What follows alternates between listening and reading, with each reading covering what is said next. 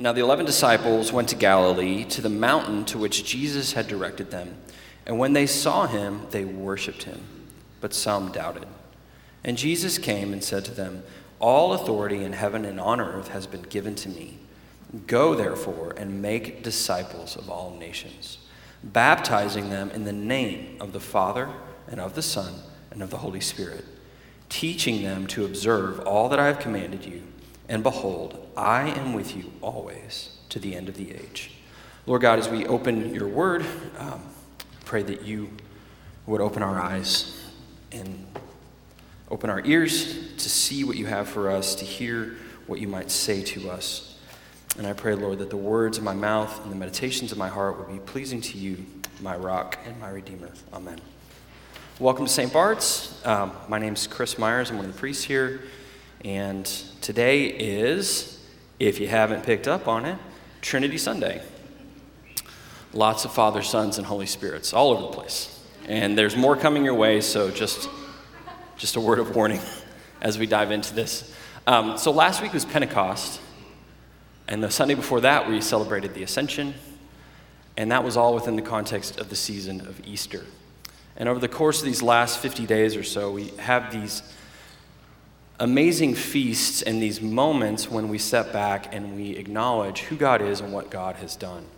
And Trinity Sunday really is a capstone to all of that. Because it's when we step back and say, well, who is this God?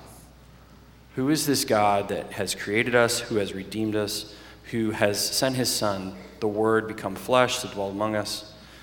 This Son who dies for us, is buried for us, raised for us, ascends for us, and pours out his Spirit upon us. Who is he? What is he like? And Trinity Sunday really is a bridge into the rest of the church calendar, which we call ordinary time, which is the season of green, the season of growth, when we meditate on who God is and who he's asked us to be in light of who he is. So I want to solve the Trinity for you today. Not quite. But I do want to meditate on 3 points for Trinity Sunday. Yeah, there you go. And I want actually to use a verse from our psalm as kind of a guide. Psalm 150, verse 2. Praise him for his mighty acts. Praise him for his excellent greatness. What that poetic line does for us is it draws together who God is and what God does. God's actions and God's character, his essence, his being. Praise him for his mighty acts, who he is, or what he's done. Praise him for his excellent greatness, who he is. And really, if we can hang on to that one thought, that God's action and his character are undivided, then that takes us a long way to understanding, not understanding in the true sense of being able to explain every detail of it, but it takes us into the heart of the mystery of the Trinity, that who God is and what he does are undivided. So if we want to know who God is, we look at what he has done. This is the hint that Jesus gives us throughout his ministry. I only do what I see my Father doing. I only say what I hear my Father saying. I and the Father are one. If you have seen me, Jesus, you have seen the Father. There is a unity between them. The Father and Son distinct and yet unified somehow. So if you want to know what God is like, look at what he does. Praise him for his mighty acts. Praise him for his excellent greatness. And that brings us to our gospel passage, because this moment, that we call the Great Commission, this is when Jesus commissions his people, commissions us, and tells us what it is that we're about as his people. And he says, all authority in heaven and earth has been given to me. And then he gives them this mission. Go therefore and make disciples of all nations, baptizing them in the name of the Father and of the Son and the Holy Spirit. That name becomes the identity of God for the Christian, the Father, Son, and Holy Spirit, and it becomes the name by which we are identified. So that's point number 1. Identity. Trinity and the identity. identity on two levels, our identity and God's identity.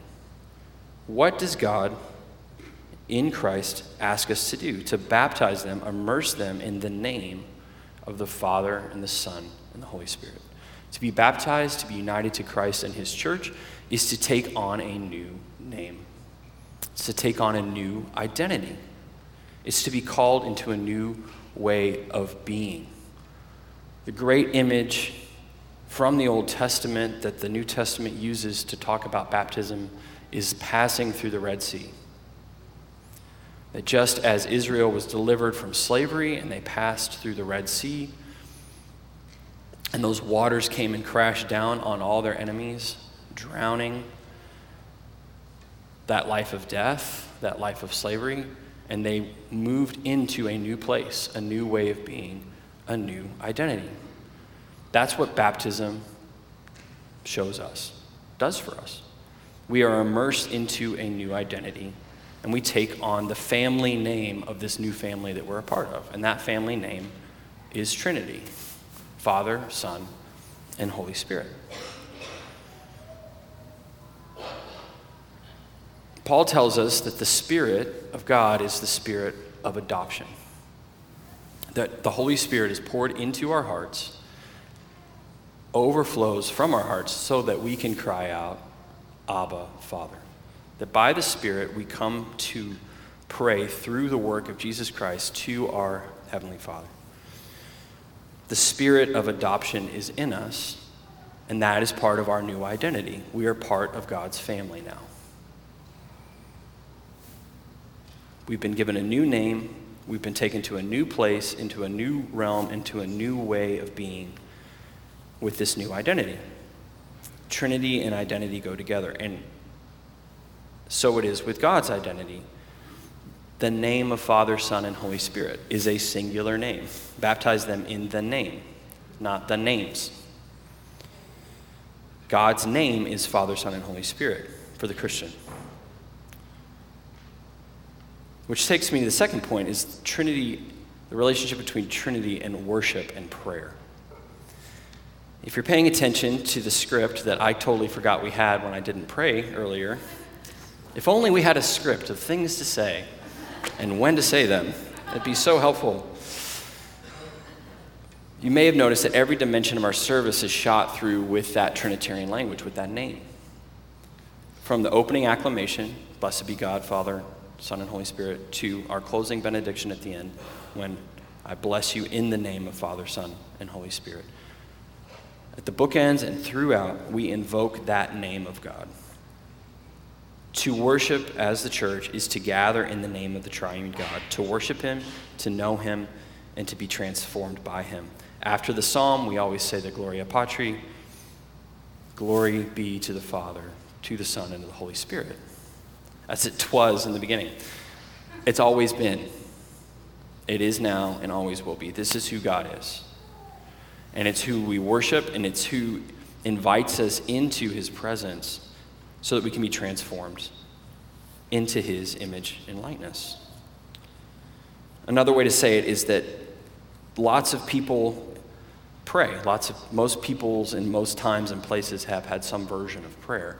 What makes Christian prayer distinctive is that we pray to the Father through the Son and the power of the Holy Spirit. When his disciples asked him how to pray, Jesus said, you pray to the Father. But you do so, we come to learn, through the work and merit of Jesus Christ, and we do that in the power of the Holy Spirit because he has poured out his Spirit on all flesh. One of our values, if you flip back in the back of our bulletin, is the value of mystery. It's on page 10, but I'll read it to you. How do you value mystery? That seems weird. And what do we mean by mystery? We don't mean that we just wave our hands at it and say, well, we can't say anything meaningful about it. We also don't mean it's like a mystery novel that once you know who done it, you don't need to read the book anymore. It's not that kind of mystery either. It's mystery in the sense that you can say meaningful things about it, but not comprehend it. or apprehend it, or wrap your arms around it. And the image that I often use is the idea of a fathom. So if you say something is fathomless, it doesn't have a bottom. A fathom is literally the span of your arms. That's the measurement. So the idea with a mystery is it's fathomless. You cannot put your arms around it. But the image of the ocean is instructive because you can swim in it, even if you can't get to the bottom of it. So listen to the way that we put it in the values. Through the redeeming love of the Son and the life-giving power of the Spirit, the Father calls us deeper into the divine love. Salvation is a Trinitarian action. It's Father, Son, and Holy Spirit working together in concert in complete unity to draw his people to himself. Then the key verb here is participate. We participate in this holy mystery through worship and community, through word and sacrament, and through the grace-charged gift of creation itself. How do you value mystery? You participate in it. You swim in the reality that it is. Not by explaining it fully, not by wrapping your arms around it, comprehending it, apprehending it, but by participating in it. And the means by which we participate is worship itself. Gathering in his name, singing his name, being in community with one another, hearing his word, eating at his table, and even creation as the creation of a gift to us from a triune God. We come to know him through his creation. The mystery of the Trinity is the fundamental mystery that makes the sense of everything else. If you allow for this one mystery, the scriptures unfold to us. Our identity in Christ unfolds to us. And more than that, it shows us the worship is our end. It's what we're made for. It's who we are, is to be worshipers. And that's what I love about the collect for today on page 2. What does it say about the Trinity? First of all, that we need grace to confess this true faith. It's a hard idea. One God, 3 persons. That doesn't make any sense. We need your grace in order to acknowledge the glory of the eternal Trinity and in the power of your divine majesty to worship the unity. Not just to understand something, but to worship. That's the goal. That's the end. Keep us steadfast in this faith and worship. And then here's the real goal. Bring us at the last to see you in your one and eternal glory. The goal of the human life is to behold God. That's why our mission statement is behold and become.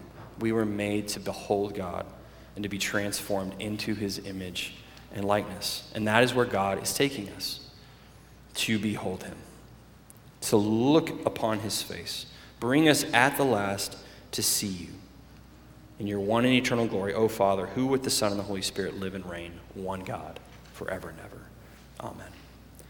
Our worship is saturated with this Trinitarian language because we forget, and we got to get hit over the head with it over and over and over again. Who is God? Father, Son, and Holy Spirit. What is he like? He's the one who saves us. He's the one who wants to make us more like him. A holy God who wants us to be his holy people. And that brings us to the third point, which is the relationship between Trinity and mission. We talked a lot last week during Pentecost about mission. And when Jesus told his disciples that the Spirit would be poured out upon them, he said the reason that the Spirit is coming is so that you might be my witnesses.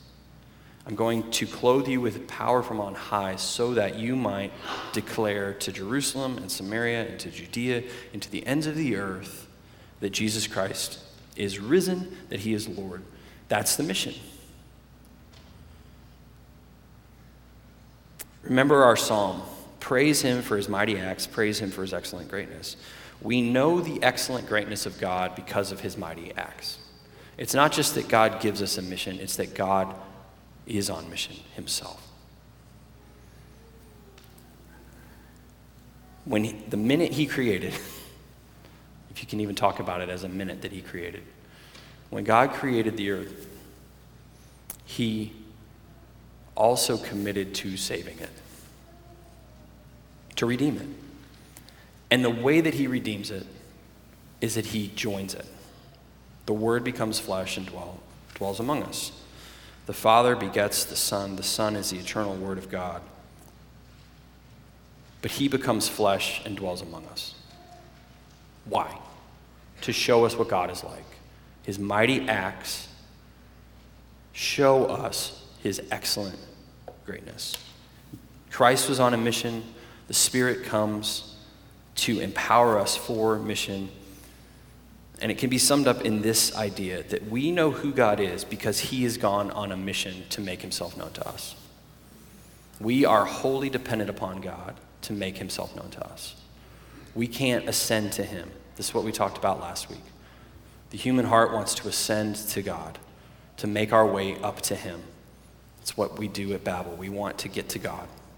And God descends. He comes to us. He comes to us in the Word made flesh. He comes to us in the Spirit. God, in his mercy, in his excellent greatness, descends to us. The triune God does not hold on to himself, but in the overflow and the abundance of who he is, we have creation, we have redemption, and we have his determination to make himself known. He's given us his word. He's given us the witness of the saints through the ages. He's given us his Spirit. And Jesus summed all this up for his disciples on the night before he died when he said, "As the Father has sent me, so I am sending you." The Father has sent the Son on mission. We are joined to the Son, and we are given the same mission. That's that great two-letter word in the Great Commission, go. I have all authority in heaven and earth, now go. Declare my name, baptize people in that name, invite them into who I am and what I have done. There's this three-word phrase in the letter of 1 John. It's the most profound thing that we can say about God. God is love. God is love. Not that God is loving, not that God, though of course God is loving, but God is in his very being love. What does that mean? That he exists in relationship with himself as a relationship of love. Father loving the Son, the Spirit is the bridge and bond of love between them. That's what we're immersed into, that God is love. That's what we're invited into. That's what we participate in. And that's the good news that we have to share, that God is love. That he is perfect, loving relationship within himself. Yet in the joyful overflow of that goodness and love, he did not hold on to himself, but created and redeemed and calls us to himself. And not just calls us to himself, but calls us by his name. We are immersed into the name of Father, Son, and Holy Spirit. Have I said Father, Son, and Holy Spirit enough? Maybe, maybe not. But if you can just take away that one thought, that who he is what he does. His mighty acts reveal his excellent greatness. We know who he is by what he does. And if we want to know what he's done, we look to the cross. That God does not hold on to himself. That in Christ, the Word poured himself out, taking the form of a slave, went all the way down into humility, even death on a cross. And because he's done that, Paul tells us that's why he has the name above every name. Or as Jesus puts it in Matthew, all authority on heaven and earth has been given to me. Why? Because before I ascended, I descended. Before I lorded it over you, I came and dwelled among you as the Word become flesh. That's the news that we have to share. That's the identity we've been given to. That's what shapes our worship as Christians, and it's the mission that we have to share. And because I've probably committed some light heresy this morning, we are going to say the creed, and that will be our response. Because this is not just something that I came up with by reading the Bible by myself. This is the faith of the church.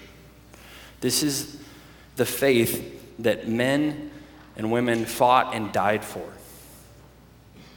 to codify in this creed so that we can stand together and confess with the church throughout time and space that this is the God we believe in. Father, Son, and Holy Spirit.